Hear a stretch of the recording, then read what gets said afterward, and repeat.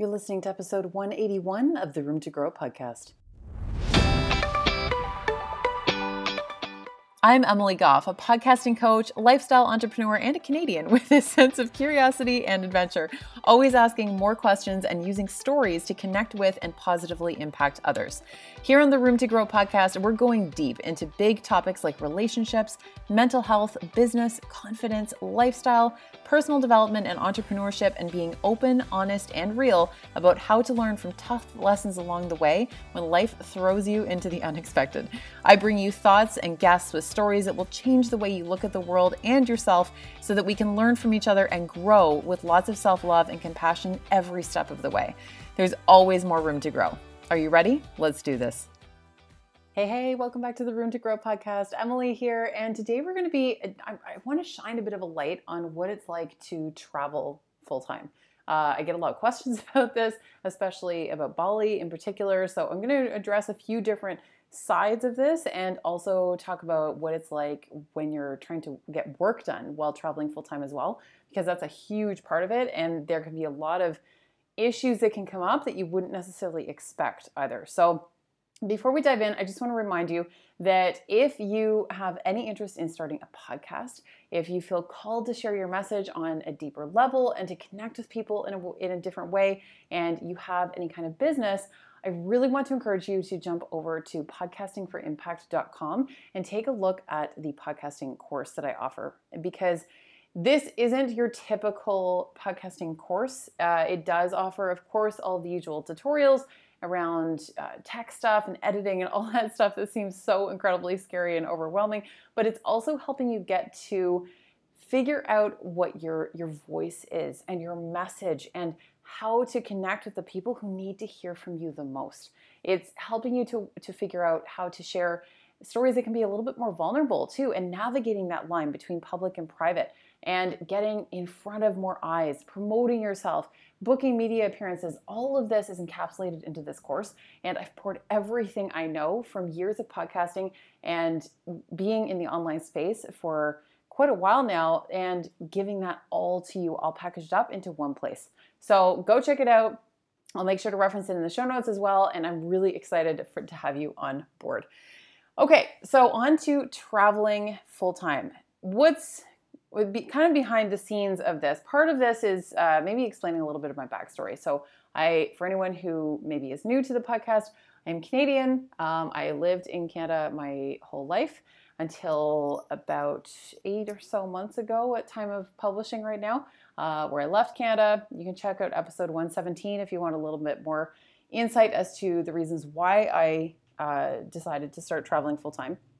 And initially, it was just going to be for a few months, and then I was going to go back to Canada and settle not in the same city where I came from, but somewhere in Canada. And then that has turned into me traveling more permanently.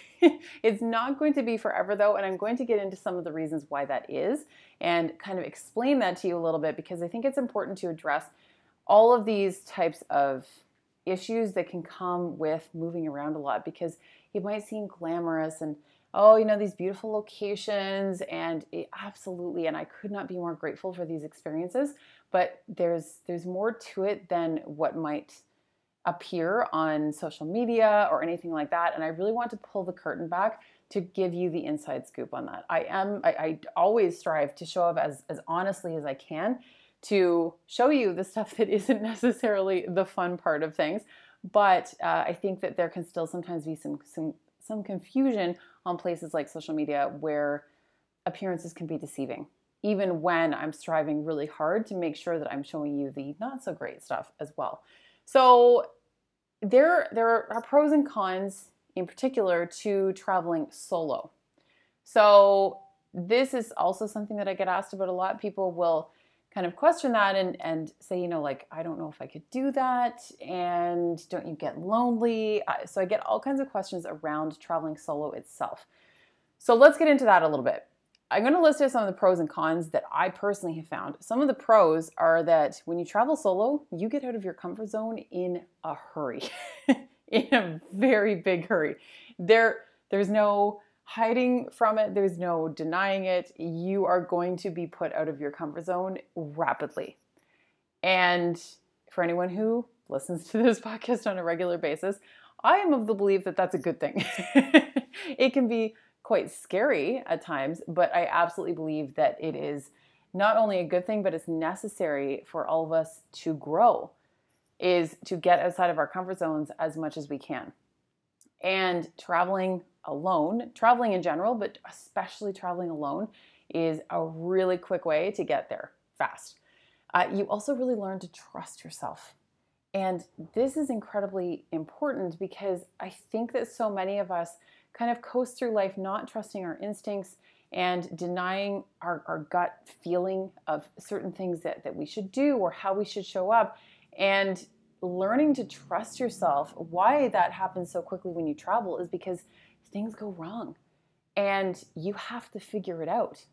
There's no one else to rely on either because you're on your own. So it's up to you to make it happen. And when you figure it out, you gain a little bit more trust in yourself. You're like, okay, that shitty thing happened and I still managed to make it through. And not only that, but I am actually thriving afterwards. Maybe not immediately. Sometimes it can take a little longer to recover from a particular issue than others. But overall, you can make it happen. And I really want you to gain that trust in yourself. You get to make your own schedule when you're traveling alone too. So you're not relying on anybody else. You're not depending on where somebody else wants to go or what they want to visit or what they want to do. You get to make your own sleeping schedule. You get to make your own work schedule. You get to make your own tourist schedule. Whatever you want to do, it's all on you. You get a lot more comfortable in your own skin and how you show up in the world too. This is almost difficult to explain, but I think that part of it has to do with building trust, and that traveling solo also builds a huge amount of confidence in yourself. So I think that that's a big part of it, is that both of those things kind of lead to you just showing up in a way that displays that confidence in yourself, and that you're just kind of more comfortable in your own presence because you've proven to yourself that you can handle hanging out on your own. You can handle navigating different and new areas of the world on your own. And that's going to naturally come through and translate. You're going to feel that in your very bones. Traveling solo, I find, can also tend to make it a little bit easier to make new friends. I have traveled with a partner before, and you can make new friends that way as well, especially depending on the types of places you're hanging out or something like that. But I do find that it can tend to be easier to make friends when you're on your own. It can just depend on the different dynamics and stuff like that. I think that maybe if you're traveling as a couple, it might potentially be easier to make couple friends, potentially. But traveling solo, I've made lots of friends who were couples as well. So it can kind of go both ways, but I personally find that when you're traveling on your own, it tends to be easier to make new friends and just meet all kinds of new people. In some ways, traveling solo can be less stressful because you're not really worrying about somebody else, and you've got this. If you want to go home in the middle of the afternoon and take a nap because you're sleepy, you don't need to, again, worry about somebody else's schedule. So a lot of those things can kind of lead to just less stress. You get to know yourself on a far deeper level too. I never learn more about myself than when I'm traveling on my own. And it just comes from navigating those different types of situations and seeing how you respond to certain situations without somebody else, judging you or anything like that. There's nobody to judge you but yourself. So when you figure out some of these situations, you can start to get a little bit more comfortable in your own skin. And if you're looking to gain clarity on something, the number of distractions that you can create for yourself tend to be more limited, and they'll force you to address things head on, whether you like it or not. To me, traveling solo is a bit of a fast track on the personal growth spectrum, shall we say, because you can't really get away from it. Things will come up and situations will present themselves where, again, there's nobody distract you. There's nobody to take away from that experience or to keep you from having the experience fully. And that can kind of feel shitty sometimes when you maybe would prefer to be distracted. But I find that a lot of times when things like that come up, that it's for a reason, and it's asking you to deal with them. It's kind of your body and your mind's way of saying, listen, this is this thing that you've been running from, that you've been avoiding, that you have been allowing life to distract you away from. There's nothing else to distract you now. You better deal with it right this second. So that, to me, that's a pro, but some people would maybe call that a con and a bit more negative, but who knows? There are definitely some cons though. I mean, it can be draining when you're traveling alone. There's no one to share travel tasks with. So originally when I left Canada, I had a totally different travel plan in mind that didn't involve staying in Bali for more than about 6 weeks. And I was going to do a couple different major road trips in several different countries.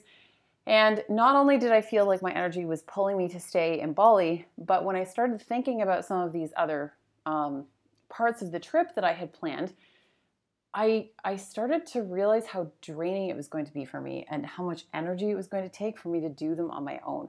I didn't mind doing them on my own. I have no issue traveling by myself. But when it came to things like road trips, it was going to be a little bit tricky because then not only do you not have anyone to share the driving with, so that's a lot. That's a huge amount of energy output right there. You're also having to constantly be researching, your next place to stay, your next place to eat. In my case, as an online entrepreneur, where the best internet connections are. There's all kinds of factors that play into this, that when there's only one of you and everything is on you, that's a lot. And I could just tell that I was going to be exhausted. I wasn't going to get any work done if I proceeded with that type of trip. So when you do travel alone, I would also just really recommend looking at the way that you plan on traveling and making sure that that's going to be a good fit for you. Some people are more than happy to do road trips on their own. Amazing. But I definitely recommend taking all of the potential factors there into consideration. You also don't have somebody to share the experience with, and when you travel by yourself. And there's something to be said for that, because a lot of times when you go back home after a trip, regardless of whether you were traveling with somebody or by yourself, you go back home and people, kind of want to hear about your trip, but overall, they've been living their own lives and they don't necessarily care that much. It's like when somebody goes on a trip and wants to show you their 700 photos and you're like, what? No, thanks. Like, pick your top 5 and I'd love to see them, but actually, no, I don't feel like seeing your 700 pictures, right? Like, we've all had that friend who's just been like, come back after vacation and they can't stop talking about it. It's amazing. And you're happy for them. That's great. I mean, you might be a little jealous too, whatever, that's fine. But we've all been there. But it doesn't translate the same way as if you had someone there to know exactly what story you're talking about when you tell it. Or to think about that really great memory that you have of, I don't know, being on top of a mountain or something, and you're the only one that knows it. That can be really beautiful, but that can also be a bit of a downer too. So there's kind of two sides to that. And obviously there are risks to traveling alone. Especially as a female, you have to have your wits about you. You have to be careful. And you have to have some street smarts and common sense. Like you have to. And this goes for anyone traveling alone, but especially as a female, of course, you have to just be very aware of your surroundings and basic things like, not walking around at night with your earbuds in. I don't recommend doing that anywhere in the world, especially at night, but it's little things like that where you just need to be aware of what's happening in your vicinity and in your environment. So that's part of it. Let's talk about cost. This comes up a lot too. Sometimes solo travel can actually be cheaper. Other times, traveling by yourself is more expensive. So of course, if you're traveling and I'm just going to say like as a pair, you might be traveling with more than one other person, an entire group. But for argument's sake, I'm just going to he used the example of traveling as one person versus traveling as two people. So if you're traveling as two people, of course, you're going to be paying for 2 seats on a plane and 2 meals at dinner and whatever. But as things like accommodations go, where it's double occupancy, which, most places are kind of standard, you're going to pay the same price as one person as you would compared to two, right? Because the hotel or the Airbnb or whatever, they don't care if there's 2 people staying there or not. It's all in the same bed. So it's the same price, right? So that's a big part of it. If you're making your own meals, it can be tough to buy ingredients that will only be for one person. And that can apply whether you're traveling or not, obviously. But things that you want to buy, like, I don't know, butter. you can get like kind of small-ish things of butter. But if you're only staying somewhere for a limited period of time and there's only one of you, there's going to be certain kind of staple foods that you would want to purchase that you're maybe forced to buy in larger quantities, but you'll have a really hard time finishing that just as one of you. Some people would say that about things like heads of broccoli or something, but I could probably polish off a whole head of broccoli myself, so I'm not going to use that example, but for some people that would certainly be relevant. In terms of how I plan out travel and make it work. So when I'm kind of in the planning stages of a trip, I research everything. Something that I do first is I will often put Google alerts on flights so that I can try to start to get an idea as to how much they'll be and start to figure out when it would be the best time to purchase. When you're looking at flights, something that you can do is I'll actually investigate various flight options. And what I mean by that is, like, for example, if you're flying Bali to Dallas, I'll look up that route in particular, the straight through, like Bali is the starting point, Dallas is the end destination. And then I'll compare pricing with bookings that instead go Bali to LA and then LA to Dallas separately. And a lot of times it will be far cheaper to do it the latter way. So especially out of a major hub like Los Angeles, it can actually be way cheaper for you to end up purchasing those flights separately as opposed to purchasing it all in one. For some reason, sometimes they'll just up the price on that. And I've looked up that route before, and you can get several $100s knocked off if you look up Bali to LA and then fly LA to Dallas. So that's just one example, and it's going to depend on your destinations. It's going to depend on the hubs that you're flying out of, all of those things. But I do recommend playing around with different flight options to see how you can get the best deal too. And in terms of tips to save money on accommodations and food, for one thing, cook your own food. So I always cook my own meals. The only exception is here in Bali because it's a little bit trickier to source some of the ingredients that I would normally cook with. And sometimes it can be so cheap to eat here that it would actually end up being more expensive to make my own stuff than it would be to just eat out. So it's a bit of a caveat to that. It depends on where you are. But normally in any like more developed country especially, I will always make sure that I get a place with a kitchen and I cook my own food. I'll also go out for meals, of course, once in a while, maybe like once a day. But I try to make the majority of my food at home, and that makes a ton of difference financially. And when it comes to Airbnbs, I've used Airbnb so often. Something that you can do is actually reach out to Airbnb hosts and ask about weekly or monthly discounts if they aren't already shown online too. So anytime you're staying in an Airbnb, it is ideal if you can stay for either a week or 2 weeks or a month, like kind of in those types of increments, because a lot of the hosts will offer discounts if you stay for a minimum of 1 week. But sometimes if they're not showing any, you can reach out and don't be an asshole about it. Just reach out and say like, hey, I'm really interested. Your place looks beautiful. I was just curious if you offer any kind of discount for staying for however long, like a week or 2 weeks or whatever. If not, no problem. I just figured I'd ask. And a lot of times the hosts are very responsive to that. So that's something that you can really do as well. There's been a couple times here in Bali where I got to know a couple hosts really well after already staying with them. And then when I ended up going back to their place, they ended up cutting me a deal because they already knew me really well. They already knew that I was going to be a good guest, that I wasn't going to cause any issues or be noisy or loud or anything like that. So they actually cut me a deal because they already knew me and trusted me by that point too.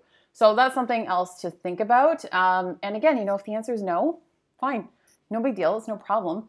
And you can be really polite about it, but it's worth asking, right? Why not? Something else I want to clarify, Bali is not as cheap as everyone says it is. There's this really embedded belief that Bali is so incredibly dirt cheap. And I think that at one time it was. And I also think that there are certainly ways to do Bali in a very cheap way. Absolutely. Absolutely. There are still very much ways to do that. However, and certain things, especially things like spa treatments is always a great example. You can get an expensive massage here is $25. That's considered expensive. Whereas back in Canada, a massage is typically, I would say anywhere between $85 to $120, $125. So that's a significant difference. So stuff like that is pretty much across the board. Yes, much less expensive than what you would pay in North America typically. But overall, the prices are definitely rising here, especially when it comes to accommodations, because there's a lot more demand too. Bali has become a very, very hot tourist destination, and it's growing rapidly. There's construction happening so fast here sometimes that you can walk by somewhere on the street and there's a rice paddy, and then 2 weeks later it's there's a full done completed building sitting there instead. That's how quickly things are moving here. So things are definitely changing, but just like anywhere else you travel, it depends on how you do it. And it also depends on what area you're in here in Bali as well. So if you're staying in kind of the more hotspot type areas, just like anywhere else in the world, it's going to cost you more because that's a more in-demand place. If you're willing to go a little bit farther out, then you're going to pay less. So these are kind of common sense things, but I really wanted to highlight this because we all, everyone always hears Bali and they're like, oh, it's so cheap. And I'm like, it's actually not necessarily as cheap as you think, but it depends on how you manage it. And again, I'm going to bring it back to the food situation, is that the other thing that I find here is that even if I get places with kitchens, rarely do they ever have anything included for being fully stocked or having sort of the basic staples included. Whereas when I stay at Airbnbs in more developed countries, they tend to have the basics like salt and pepper and olive oil, some of those super, super basic things, so that you don't have to go out and buy that stuff. And that's another reason why I typically don't bother trying to make my own food here, because I'd have to pour so much money into getting all of the very, very basic staples here before I could ever even start to cook my own food, that it would end up costing me a lot more. If I was staying in the exact same place for months at a time, it would be worth the investment. But several times here, I've moved around a few times and stuff like that, so it just isn't feasible. But again, when I'm in more developed countries, I almost always end up cooking a lot of my own food. In the fall, I was in Australia a couple times, and I went straight to the grocery store and spent $100 on a whole bunch of food, and I ate almost exclusively my own meals for virtually a full week. And it was awesome. It saved me so much money. For anyone who's ever been to Australia, it's quite a bit of money to eat out every time. So I went out for 2 or 3 special meals, and other than that, I mostly cooked my own stuff, and it was great. I saved so much doing it that way. Okay, so let's switch gears a little bit. Talk about how traveling full-time, for me personally, affects my work. It can be amazing to work from these incredible locations. And yeah, we see those photos. I'm sure I've been guilty of posting them since I got here to Bali of, working beside a rice field. I've definitely been guilty of posting those. Working beside a rice field, working beside a pool, the beach, all of these types of things. And yeah, it's amazing, and it is an incredible gift.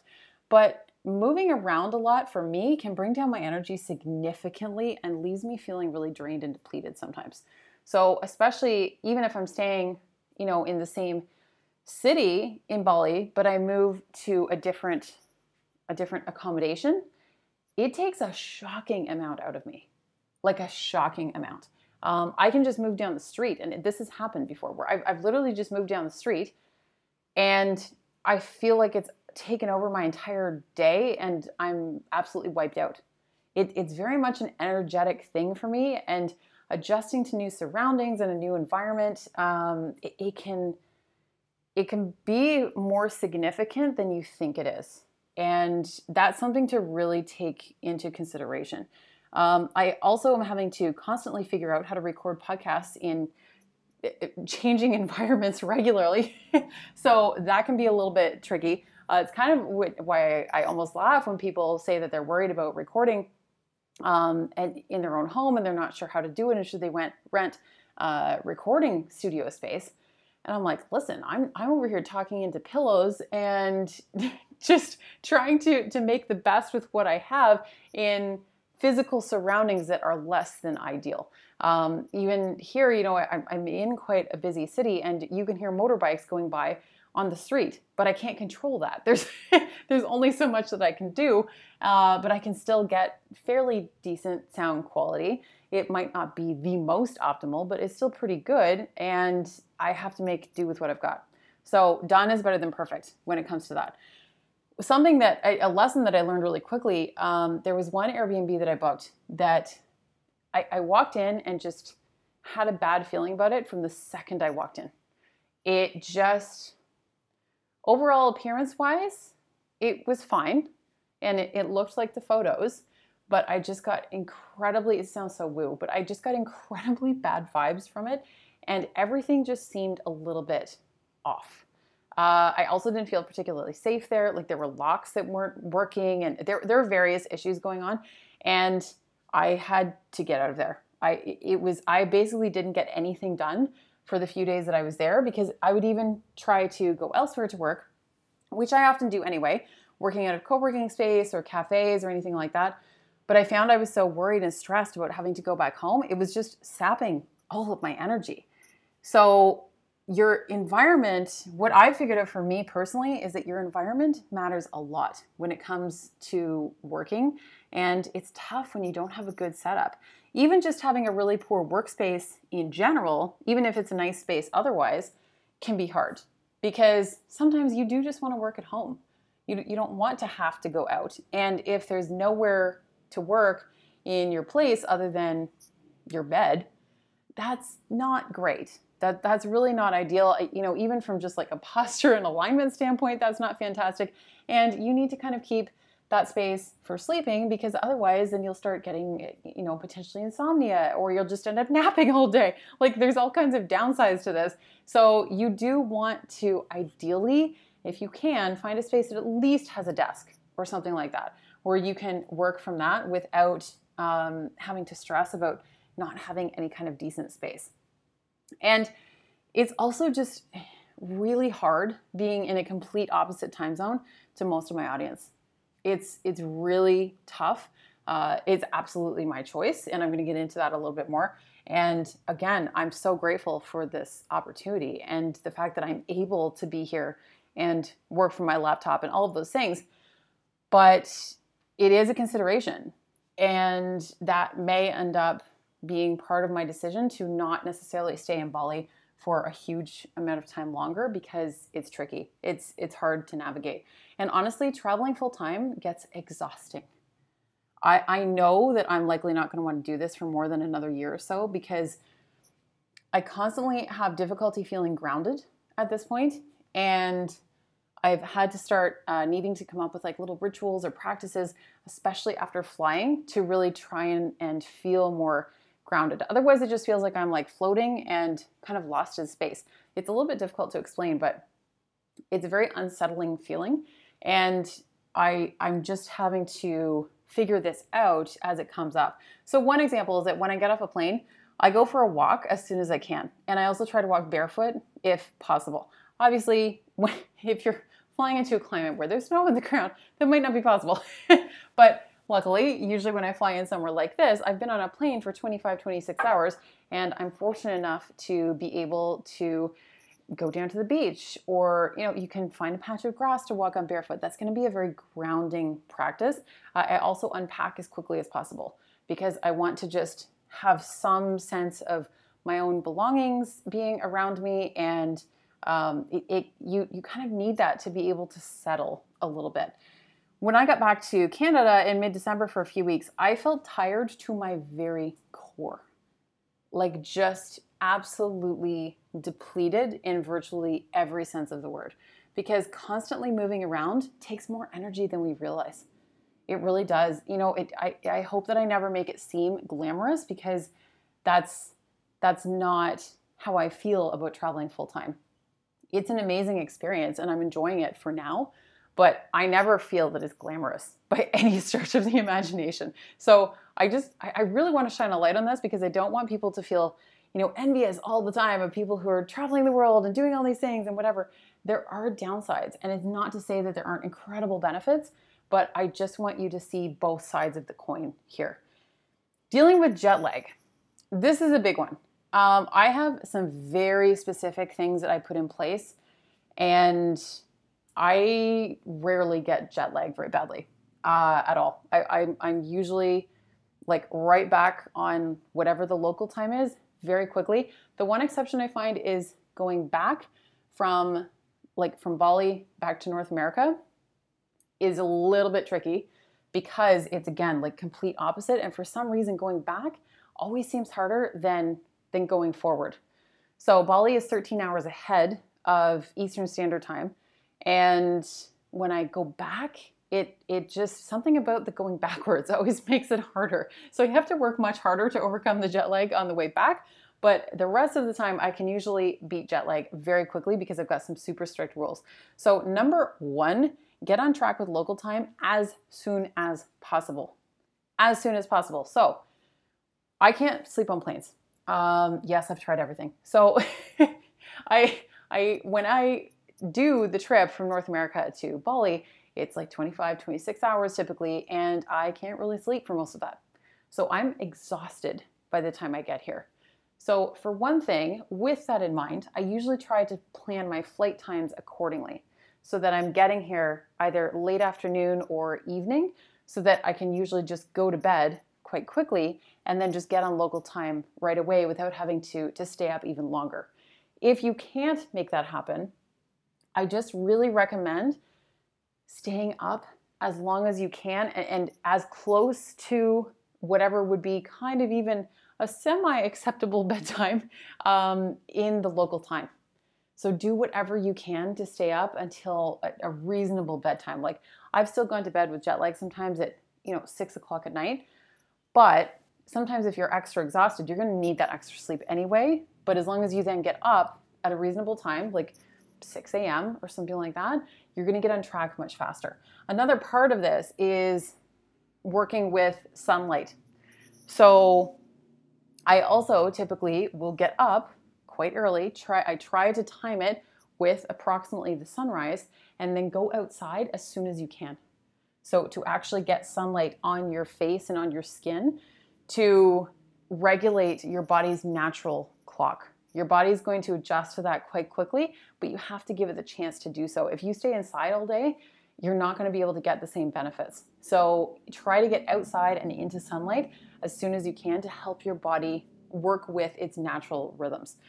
Something else, hydrate. Hydrate on the plane, before you get on the plane, after you get off the plane. Drink as much water as you possibly can. I don't care if you're going to the bathroom every 10 minutes. On an airplane, that's often great anyway, because on a long flight, you need to be standing up and moving a little bit whenever you can. So that's actually a really great excuse. It's double benefit. I know it's kind of a pain, but it will actually benefit you in more ways than you think. So getting as much water as you can.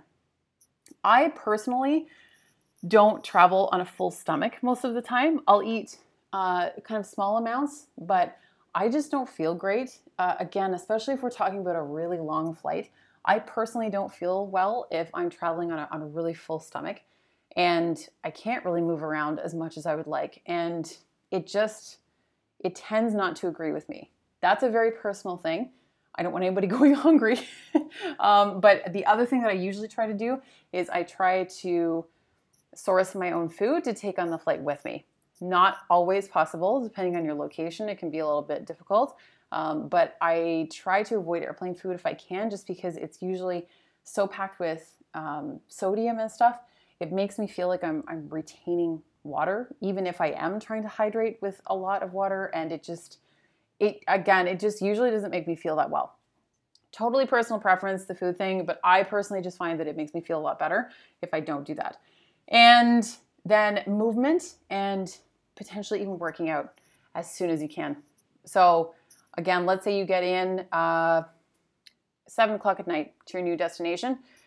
Go to bed then right away, because by that point, just about any time after that is reasonable, especially if you're exhausted.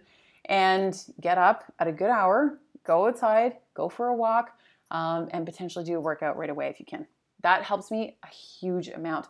That movement and that working out seems to just help my body to reset a little bit and really sidestep jet lag in a big way.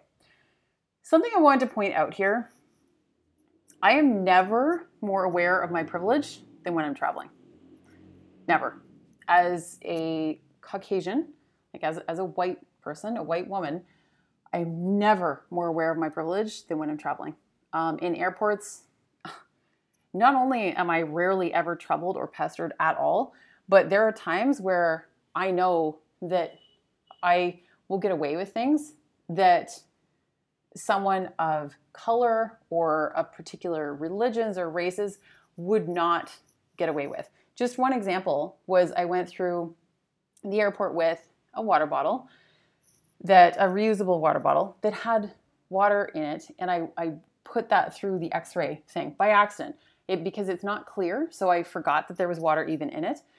And I got to the other side and they had flagged me because the x-ray had picked up that there was liquid. And he says to me, he's like, you can drink this or you can go back to the end of the line. And I was like, okay. So I just chugged it and drank it. And then he let me go.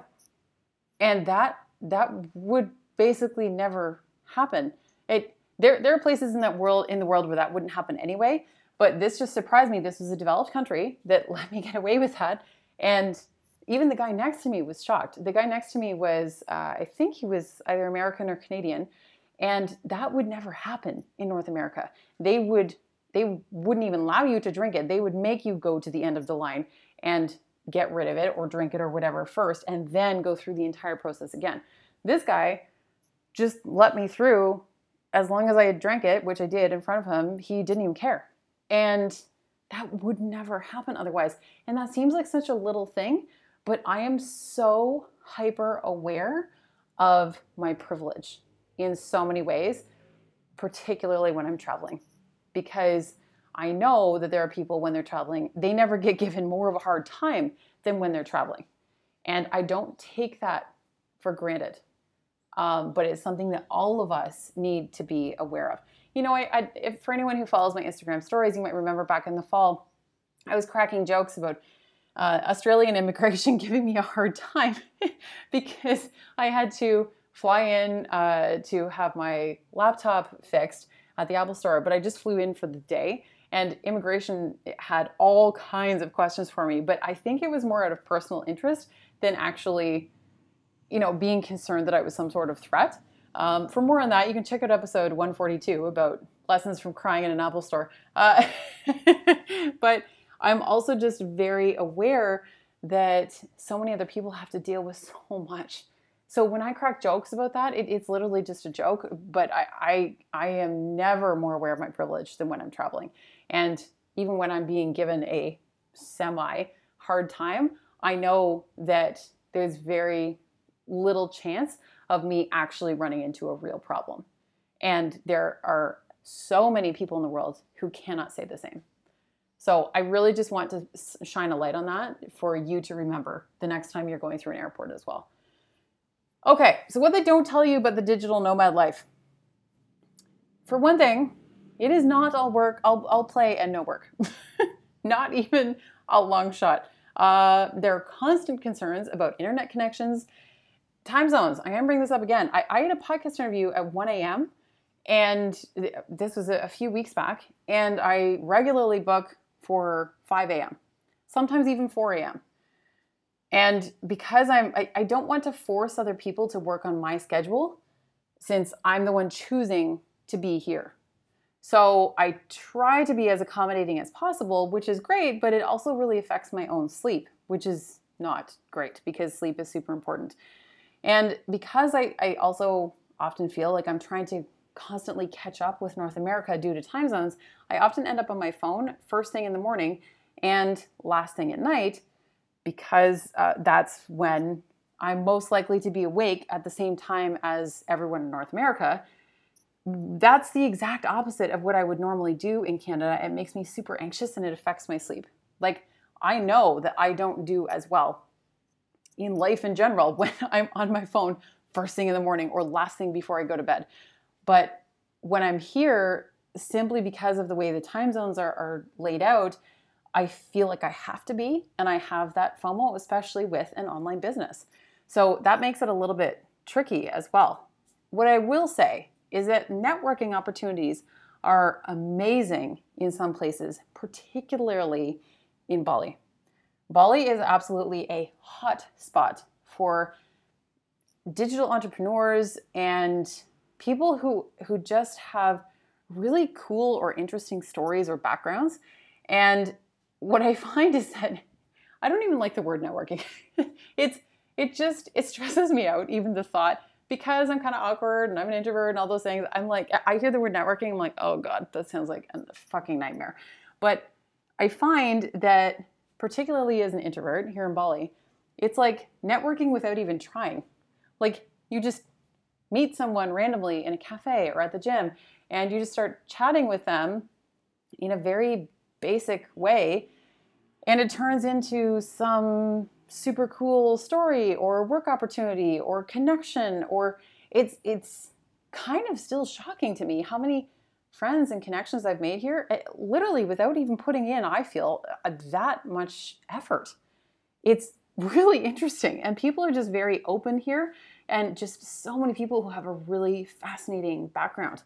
I also find that people are much more open to connecting in the first place when they're traveling or in a different location because they're out of their normal everyday routine that most of us get stuck in when we're at home in a sort of safe environment with all of our typical habits potentially holding us back.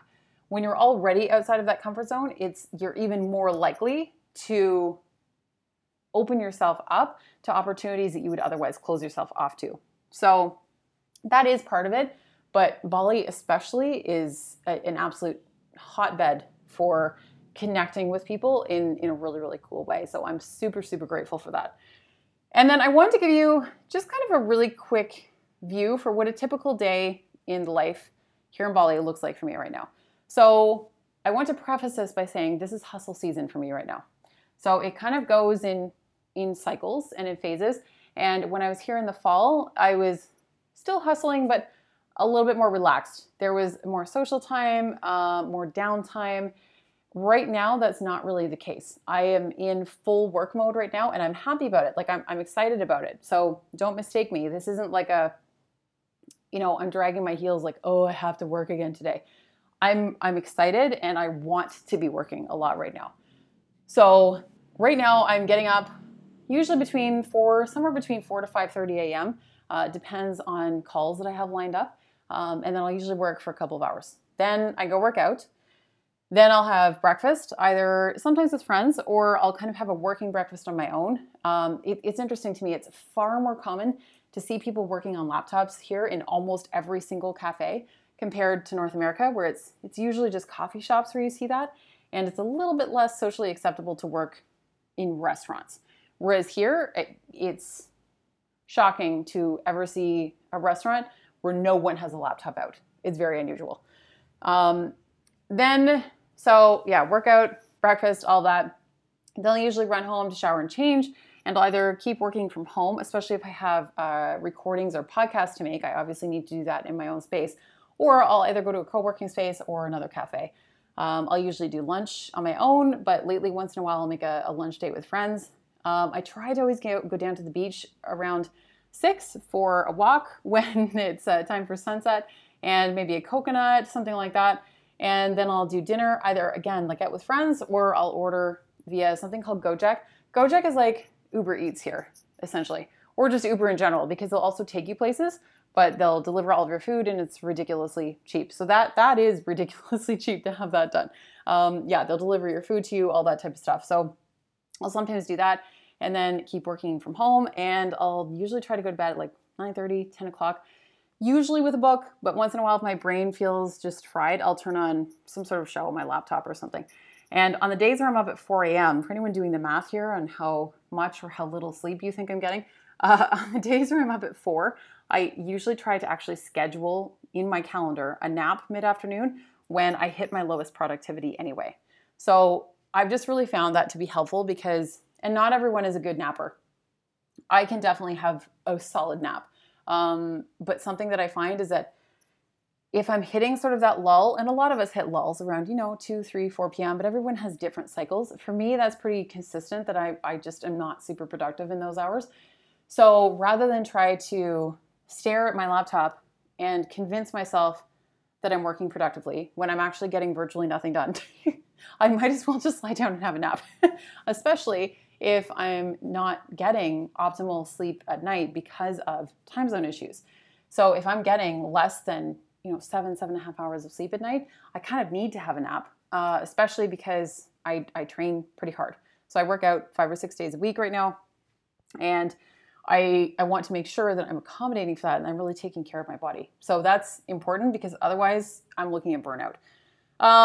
In terms of other things for fun, other than just, like the more social side of things and hanging out with friends and stuff, I'll try to book a massage one time per week. Like I said, they're very cost effective here. So something like that is definitely, that's not something I would typically do in Canada, at least not nearly that often. But here it's very reasonable. And I'll also usually go to like a sauna, and there's a few places here where you can alternate between saunas and ice plunge pools. And I'll do that several times a week because it also helps with both muscle recovery and sleep. So among other things, stress and stuff like that. But I really like it for that. And it's just a really nice treat, kind of breaks up my day and stuff. But this is absolutely hustle season right now for me. So, and I like it. I'm okay with my schedule right now. I actually am really enjoying it. But I wanted you to kind of understand that it's not me sitting around on a beach 24/7. That's just not really how it's working right now. But that's going to look different. In the fall, there was a little bit more of that, but I was still working the majority of the time.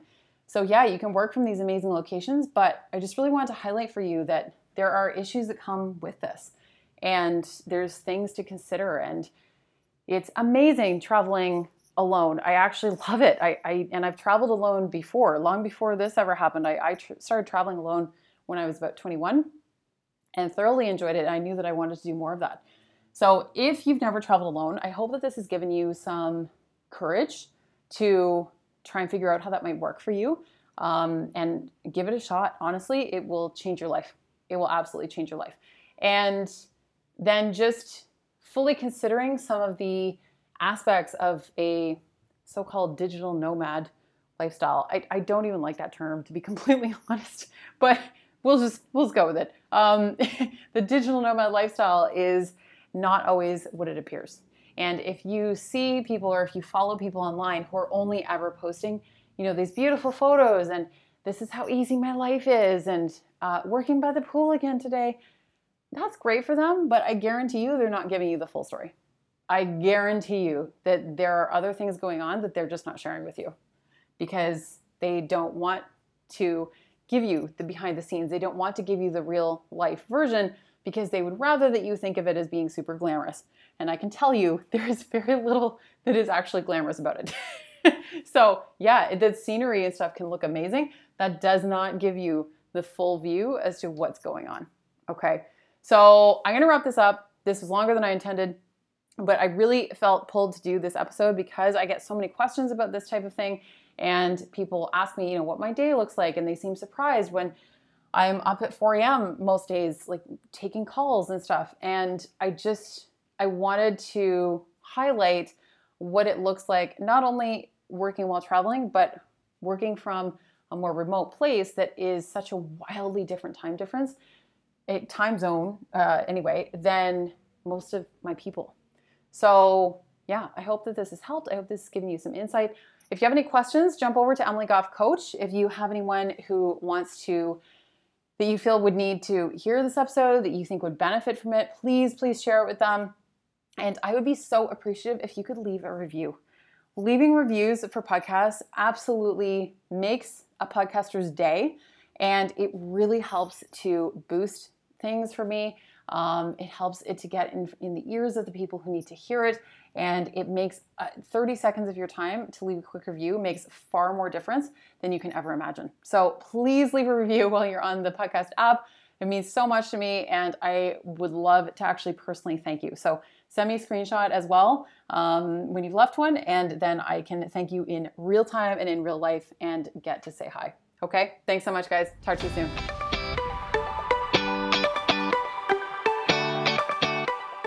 Thank you so much for listening to the Room to Grow podcast today. I'm so incredibly grateful that you took the time because it means the absolute world to me.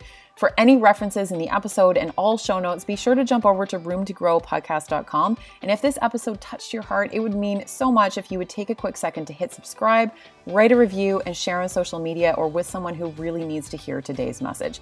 It makes such a difference to keep this podcast going so that I can continue to bring you amazing content and absolutely incredible guests. Be sure to tag me over on Instagram at Emily Goff Coach so that I can thank you in real time for listening and connect with you. We're back every Tuesday, Thursday, and Saturday with brand new episodes, and I am looking forward to growing with you.